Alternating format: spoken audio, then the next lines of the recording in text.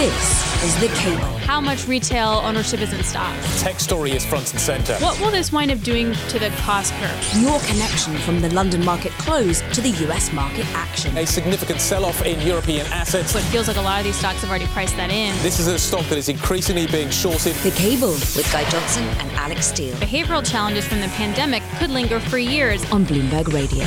Good evening, welcome. It is Tuesday, January the 24th. You are listening to The Cable. We are live on DAB Digital Radio. I'm Guy Johnson in London. Alex Steele, of course, over in New York. Today, the earnings season, it feels, gets real. We've got a whole load of companies around the world delivering data, and to be honest, this is what the market has been waiting for. We're going from a kind of macro-driven market, a top-down market, to a bottom-up market. You need to look at individual companies. Today, we've had names out like Associated British Foods. We've had General Electric out with numbers. We've had 3M of Post-it note fame and Scotch tape fame out with numbers as well. All of them telling a really interesting story. Equity markets, to be honest, Alex, as a result, are kind of just going sideways. We're just kind of waiting to see, I think, what we are going to learn. We've come a long way relatively quickly. Now I think we're about to find out whether that rally is real.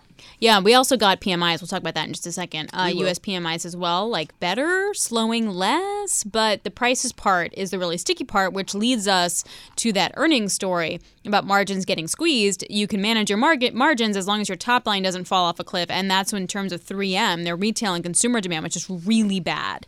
And so that's sort of bad news bears for those kind of companies. And that stock is the worst performing stock within the S&P. You like a Post-it note, I understand. I love me. I'm like long Post-its in my house. I don't know. My daughter draws on them. She leaves it everywhere. Like I used to have, I don't have them anymore, but I used to have literally 30 Post-its surrounding my Bloomberg terminal at my desk with all the different functions and stuff. Long Post-its. Yeah, you don't need to do that anymore. Very clever technology means that you don't need those Post-it notes. Anyway, we digress. We'll come back. We'll talk more about what is happening with these numbers in just a moment. We also, as Alex says, need to talk about what is happening with the data we've had out today.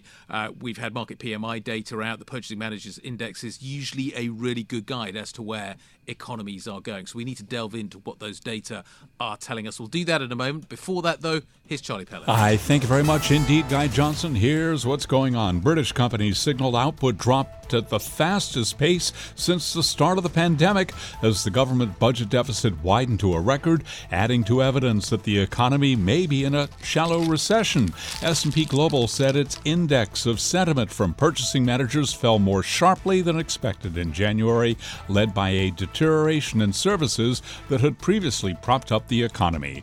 German Chancellor Olaf Scholz is expected to give Poland approval as soon as today to export its German-made Leopard tanks to Ukraine. This according to sources. Those sources say Berlin wants to make a decision on the issue quickly to quell growing frustration among allies. Poland formally requested the authorization earlier yesterday. The German government said it will respond with the necessary urgency. German law does require approval for the re-export of its military equipment. Eurostar has been forced to run trains with a large number of empty seats between London and its destinations in Europe in order to prevent backups at border checkpoints at its stations. The cross-channel train operator, which is controlled by France's state-owned SNCF rail system, said that Brexit and a shortage of border officials was increasing the time it takes to process passengers departing from St. Pancras. That is the latest from the news desk. Guy Johnson, back to you now in London. Excellent. That's really good news. Thank you, Charlie. Really looking forward to those cues. Charlie Pellet, we're back in around 30 minutes' time to update us on what we need to know. Let's get back to the data that Alex mentioned at the top of the show. We have had PMI data out from the United States, from the Eurozone, the flash data out from the Eurozone, and from the UK.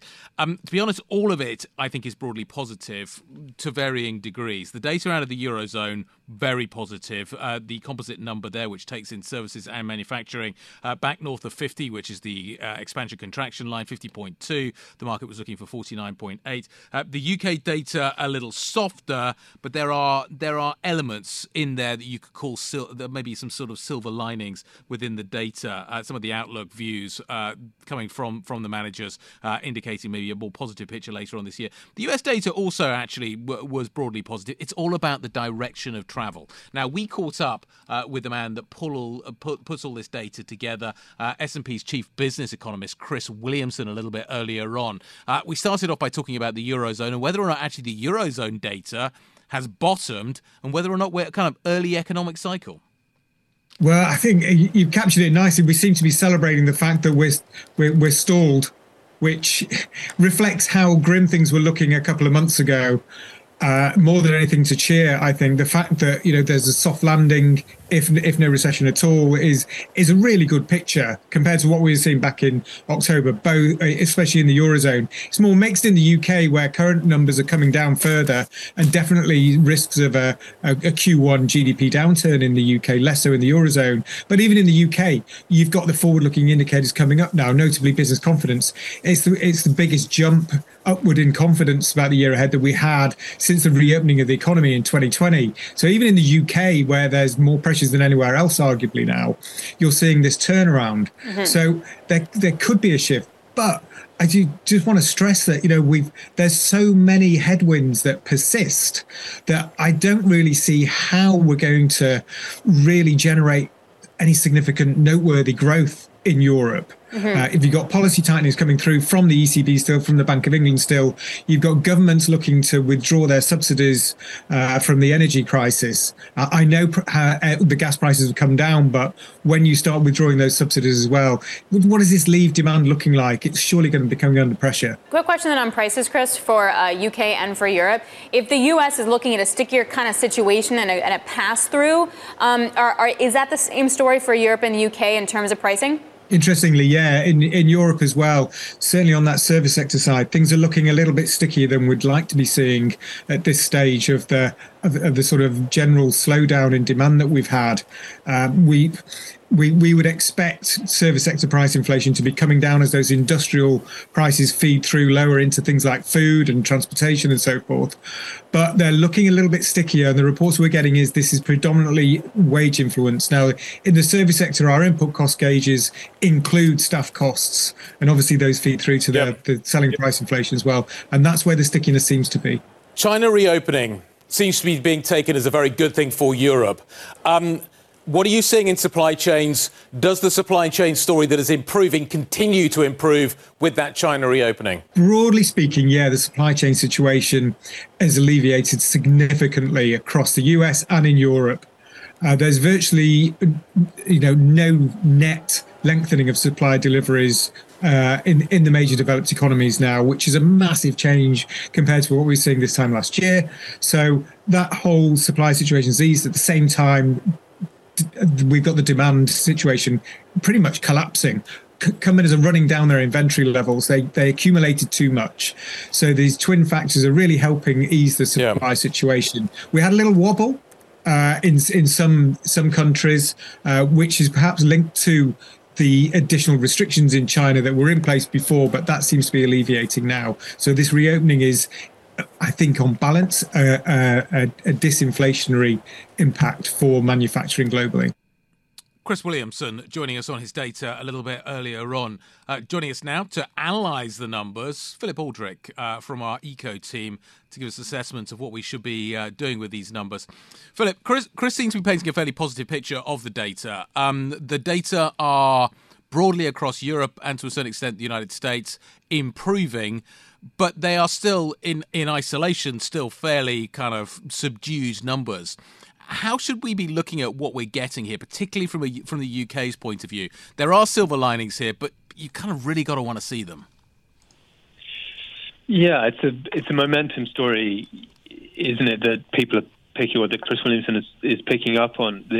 There's been this sort of downward swing all year, and then you're kind of seeing the things flattening out, bottoming out, and possibly turning the corner, and that just it provides that kind of sentiment, slight improvement in sentiment that you can see potentially coming through. So people are still feeling companies are still feeling pretty negative right now, but then the investment intentions are beginning to slightly pick up, and there was a CBI survey out today as well, which also also showed a very similar thing. Investment intentions for the year ahead being mixed, but the rate of decline has sort of leveled off, and so it's kind of the sense that we've kind of hit bottom and we're going to pick up. I think the stock market's kind of thinking the same thing this year, isn't it? It's like things are bottom now, and we might be turning.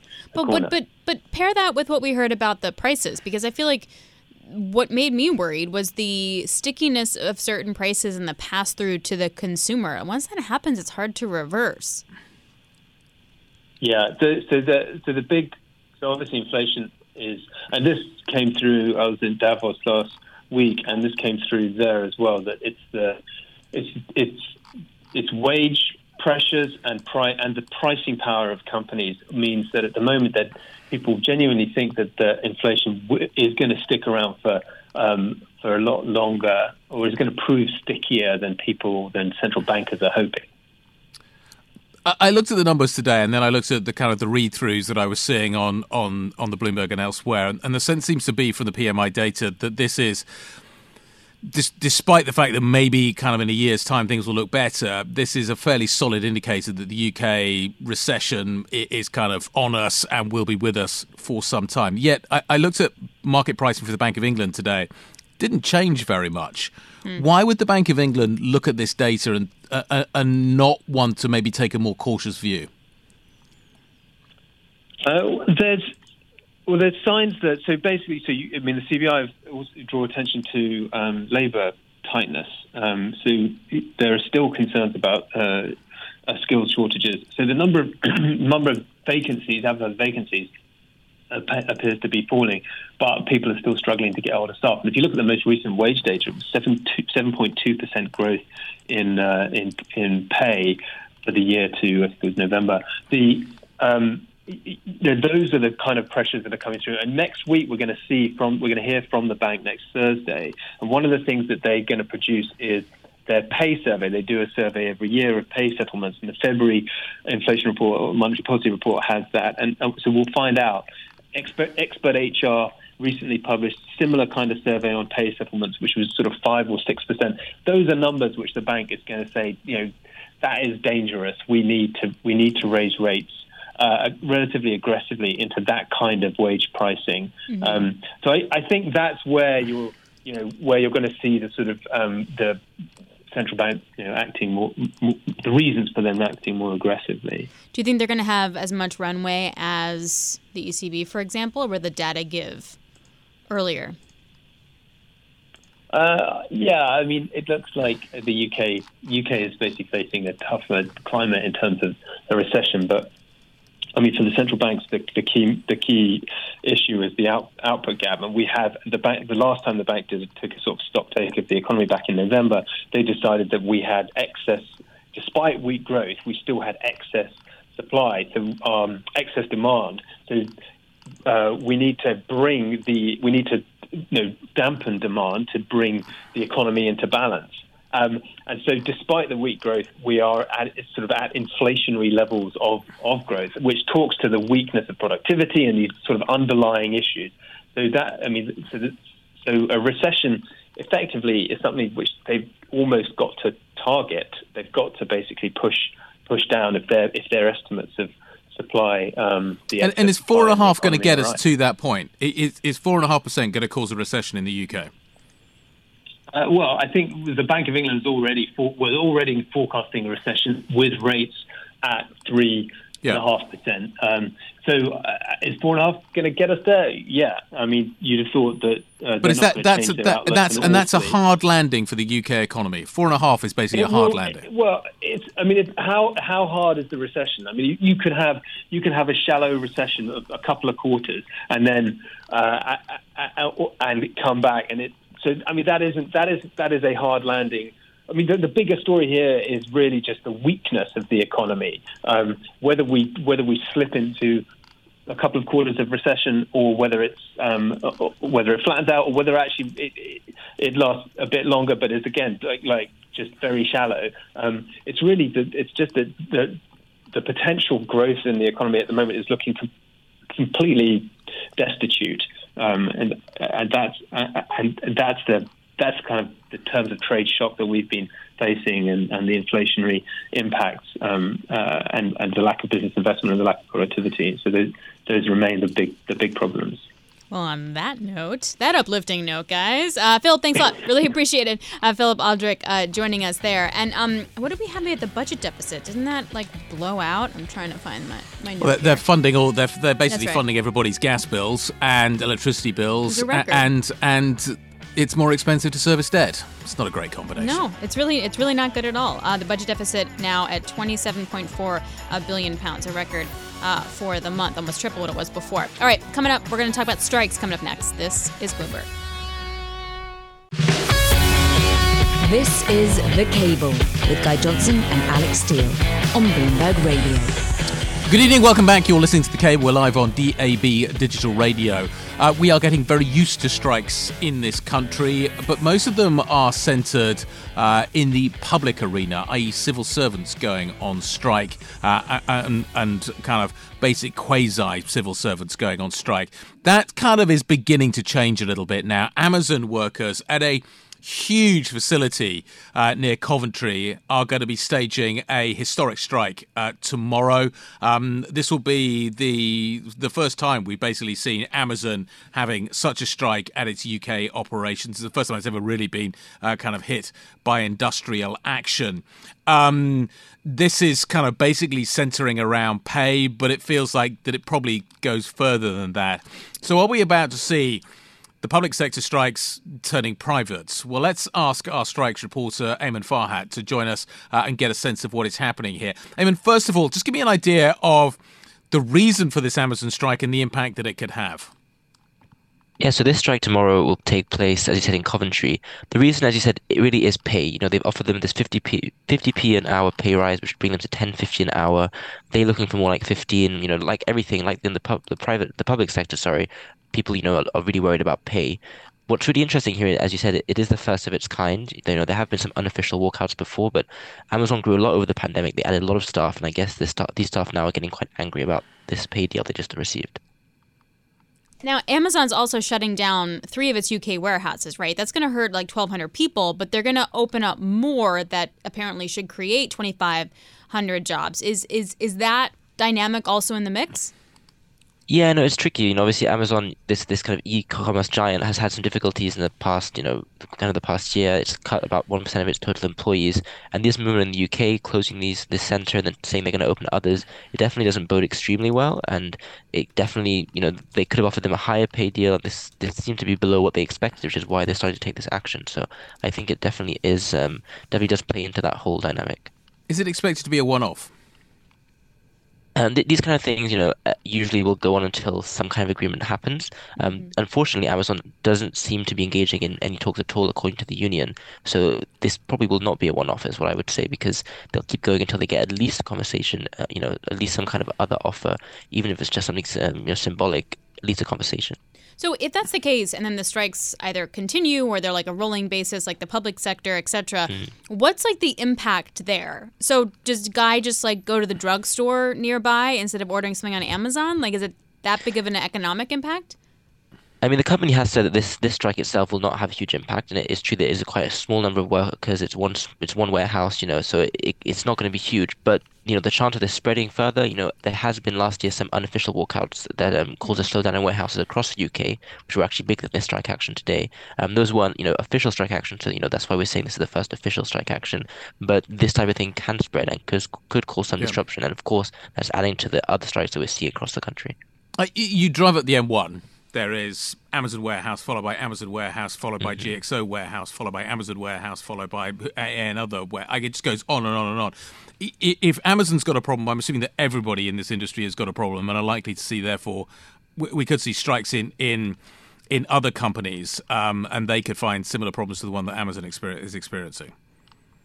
That's definitely true. Overall, the private sector has had some industrial disputes, not as much as the public sector, but the private sector has been much quicker at settling them in the past. We saw kind of baggage handlers, we saw many different people settling, whilst Amazon here seems to kind of be holding out, and they are a huge employer. That's the thing. It's a large number of employees, so it really is an important message to send to the rest of the industry. The average private sector wage settlement at the moment is 7%. Is that something that Amazon will be prepared to step up and deliver? As a percentage, what does 50p look like? 50p is about, I think, 3%, I want to say. Right. I think that's That's what not even the like math said remotely earlier. keeping pace with inflation. Yeah, that's the reason they would be annoyed at it, and they are asking £15 an hour, which is something like 43%, which is pretty huge. But I think definitely 3% is probably way too low, which is why these workers are getting angry. Inflation in the UK now is really something that everyone is aware of. Everyone knows that number, about 10%. So everyone really wants to get at least that kind of pay rise. It does feel like there's a happy medium somewhere between 3% and 43%. I'm just saying that feels like a wide band. To that point, the government's been really reluctant to engage in public sector. Would the government at all put any pressure on Amazon to engage with its workers?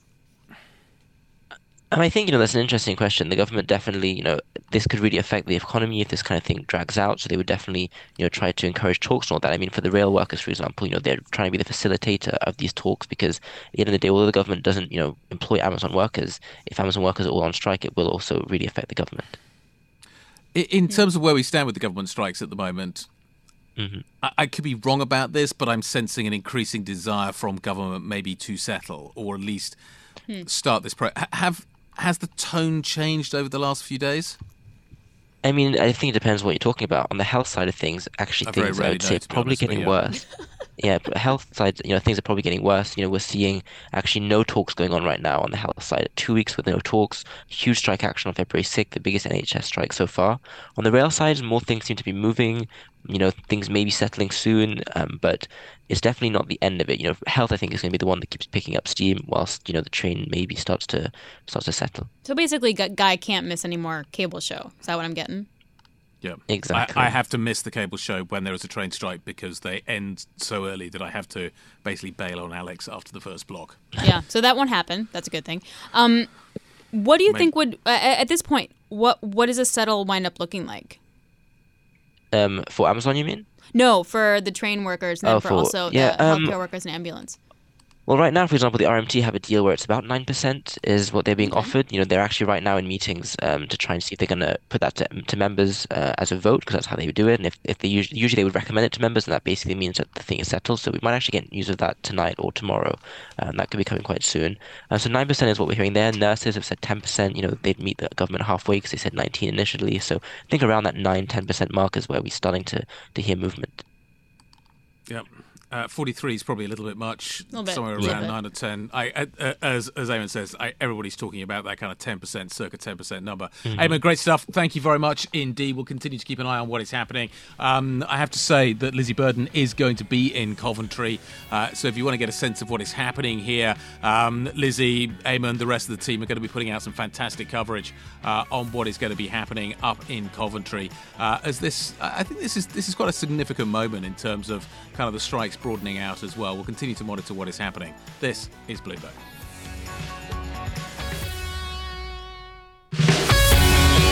This is The Cable with Guy Johnson and Alex Steele on Bloomberg Radio.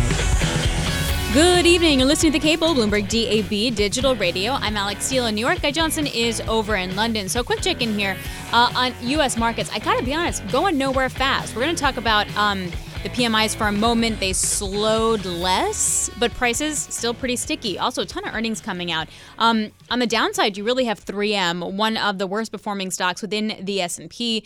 They're forecasting profit trailed estimates, and it's going to cut about 2,500 manufacturing jobs. On the flip side, you have GE.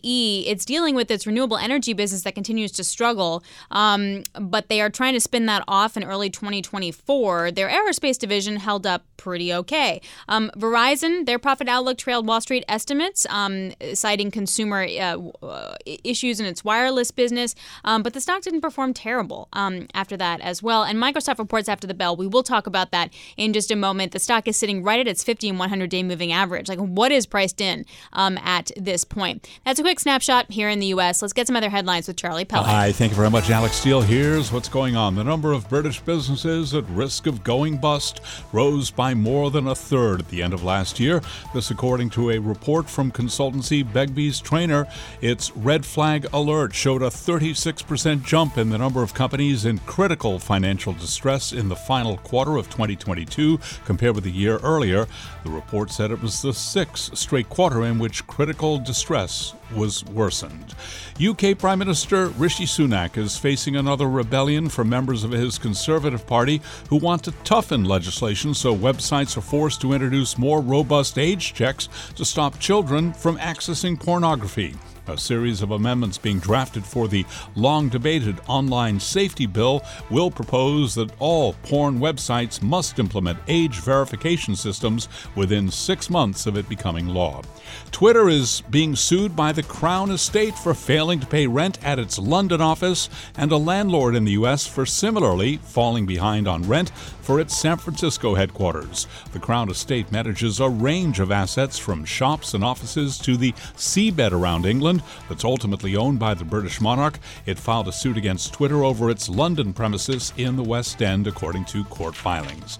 That is the latest from the news desk. Alex Steele, back to you now here in New York. All right, Charlie, thank you so very much. Speaking about suing, let's see if I can make this jump here. The U.S. Department of Justice and 8 states have now officially sued Alphabet, calling for the breakup of the search giant's ad technology business. And this is over alleged illegal monopolization of the digital advertising market. Quote, Google abuses its monopoly power to disadvantage website publishers and advertisers who dare to use competing ad tech products. That stock is off by about 1.2%. All right, staying with stocks, you got GE, the stock pretty much flat. Aerospace okay. You got the renewable energy business really weighing. Revenue there down 19%. David Weston caught up with Larry Culp, chairman at GE, for an exclusive conversation. And he said, what is the biggest constraint for the company? Well, I think we exited 2022, David, with tremendous momentum. The fourth quarter print for the end of 22 had us, I think, at an exceptionally strong revenue level, up 11%, as you well know, led by our aerospace business. Earnings were up 51%, cash up 16%.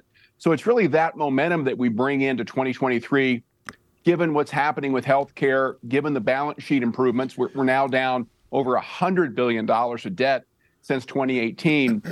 I'm sure models are adjusting, but we come into this year feeling very good about where we are from an aerospace perspective. We expect the top line to be up mid-teens to high teens, with services and new units continuing to improve given the aerospace recovery. We also anticipate better performance in our Vernova business. We know we've got challenges in renewables, but we think we're going to have a better year in 23, and that just sets us up overall, I think, not only for good results this year, but in turn, the second step of the transformation whereby we take GE Vernova public as we did healthcare earlier this month. Just where I wanted to go. Where on the schedule for spinning off, if I can call it Power, but it's Vernova is the name of it. Where are you on the timetable for that? Are you still looking at the beginning of 2024? David, GE Vernova will include both our power and renewables businesses. We said we would bring them forward in a second step, and we're very much on that path. There's a lot of work that we need to do internally just to rewire and replumb the business, just like we did with healthcare. We know the underlying operating performance has to be better. And I think what we've seen over the last year, both in terms of pricing as well as cost improvements, set us up to do that. And all the while, one thing we didn't expect, or I should say two things we didn't expect, back November of 21, when we announced this move, we were not anticipating the Inflation Reduction Act, and we didn't know that the tragedy would unfold as it has in Ukraine. Both changed the outlook for the market and, in turn, the leadership position we enjoy within it. Well, I wanted to pursue specifically the renewables, because as I looked through the documents that you released this today, that was the one that sort of jumped out, that was not doing as well. Renewables, if anything, look like they're going the wrong direction right now. What's the cause of that, and what do you need to do between now and the beginning of 2024 to make sure this spinoff is going to work the way you want it to? Well, I think when we looked at the results today, clearly aerospace led the way. Power showed its stability. We know the renewables business has a ways to go. What we really need first and foremost, David, is the Inflation Reduction Act to kick in to give us more volume in the U.S. market. We're in the middle of a lull in that regard. This is our best market, our biggest market geographically. And when we get that volume coupled with the underlying productivity and cost improvements that we've made, we think that renewables and in turn Vernova will be on its way. Well, I'm wondering what the pot of gold at the end of that rainbow when it comes to renewables. In this sense, I get nervous when a business is totally dependent upon the government. Is that renewables business right now, to be a good business, does it require things like the Inflation Reduction Act? How can it sustain itself and be profitable going forward? Well, David, I would step back, be it the Inflation Reduction Act, be it what's happening as we electrify and change or accelerate the energy transition given events in Ukraine. Over the next decade, there is no question that we will see the world decarbonize. We will undergo an energy transition, and the portfolio of products and capabilities that GE will bring to bear to help our customers meet that challenge, be it gas turbine, wind turbine, what we do in small modular reactors in the nuclear space, what we can do from a grid perspective, particularly digitally, all of that will be part of the solution. And that, to me, is what will create that pot of gold that you referenced a moment ago. It's hard work, it's important work, and it will be worth doing. Eric Kopp talking to David Weston a few minutes ago, the CEO of General Electric. Alex, we are going through an energy transition, like it or not. General Electric is going to be a big part of that. What we've been through with GE and the rest of the industry, to be honest, feels like teething trouble. They didn't figure out how to price some of this stuff properly.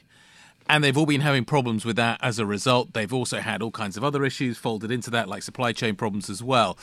But ultimately, we know that this is the direction of travel. We know that wind turbines are going to be a big and growing business going forward from here. I think the question is, what's the return going to be? So Yep. to David's point of like, you're just dependent on all this money from the government, that's because a lot of these projects without government support in some capacity are uneconomic. You don't get the kind of returns.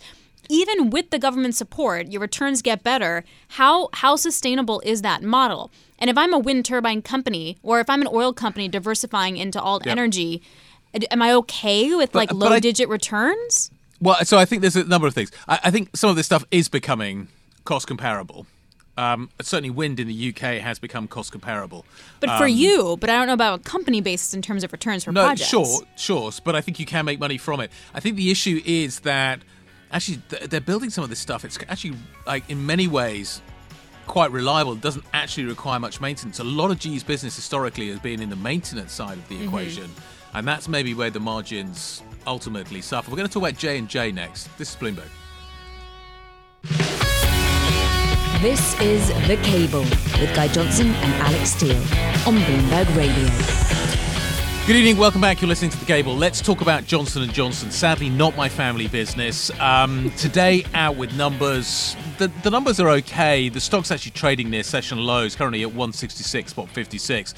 The company fairly cautious in terms of the guidance that it delivered. Remember, this is a company that is spinning out its consumer healthcare business as well. The company's CFO is a gentleman that goes by the name of Joseph Wolk. Joe, he talked to Alex and I a little bit earlier on. We started off talking about that guidance. They're being responsibly cautious. Does that mean better things lie ahead? You know, I would say that what we're trying to do is strike the right balance anytime we come out with guidance. And so we're trying to take those risks and those opportunities and say, hey, this is a fair projection of what our business is. In terms of where we're taking the business, though, we couldn't be more excited. In addition to the financial performance that we had, better than 6% growth across the entire portfolio in 2022, we made a number of significant enhancements, progressions with our pharmaceutical pipeline. Our medtech business acquired Abiomed, which was a $16.5 billion acquisition to put us in a high-growth cardiovascular market. And then the consumer business had a very, very solid second half, which positions them well for the separation. So I would say the guidance, while we're using words like prudent and responsibly cautious, it's really speaking to, it's a balanced assessment of risks and opportunities that we know today. For the margin pressure that you see, when do you feel like it bottoms? That's a really good question, Alex. Right now, in terms of our guidance, we experienced a lot more inflation than we were speaking this time last year throughout the course of 2022. Some of that gets hung up on the balance sheet in inventory, and then will flow through our P&L throughout 2023.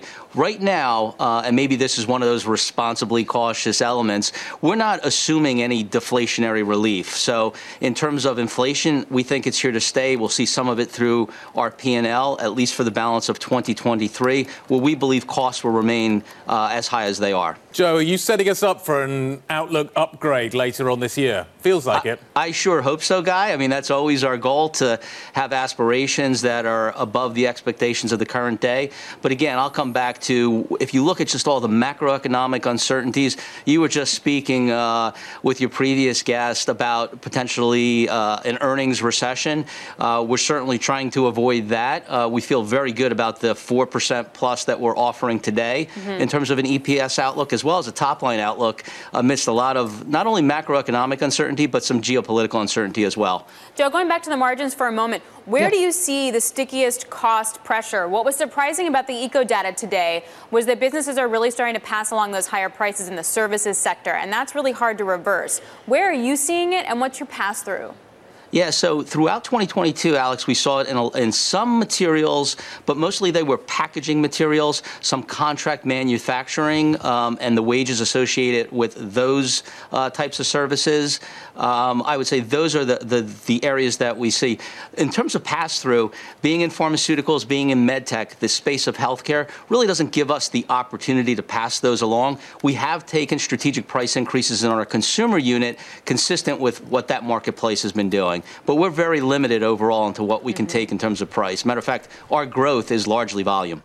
That was Joe Wolk. He is the CFO of J&J. J&J stock is down by about 1%. It kind of opened a little up and then just continued to roll over as the session went on. Guy and I are usually on the same page, but we were on like two different tracks with that interview. Like, I was really focused on margins and he was really focused on the top line. But what I did find interesting is where the two intersected, in that they do not have the pricing ability. Like, they cannot do that. So it has to be the volume and it has to be that top line.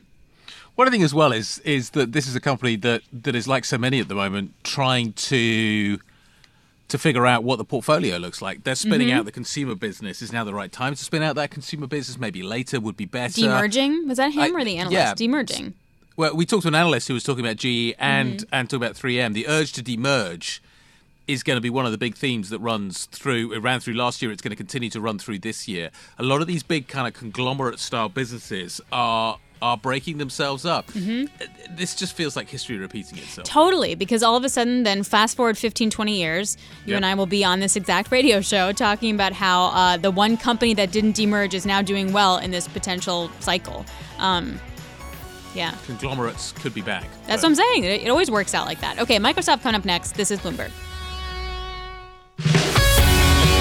This is The Cable with Guy Johnson and Alex Steele on Bloomberg Radio. Good evening. You're listening to The Cable on Bloomberg DAB Digital Radio. I'm Alex Steele in New York. Guy Johnson is over in London. So Microsoft is trading at 242.02, down by about 0.2%. It is right around, though, that 50 and 100-day moving average. It reports after the bell here in the U.S. It feels like the direction of travel is slowing of its cloud revenue Azure. Or Azure, I should say. Azure. That's what you say. Us Americans say something different. How much it's going to slow, and then what that means for Microsoft's growth is the real question.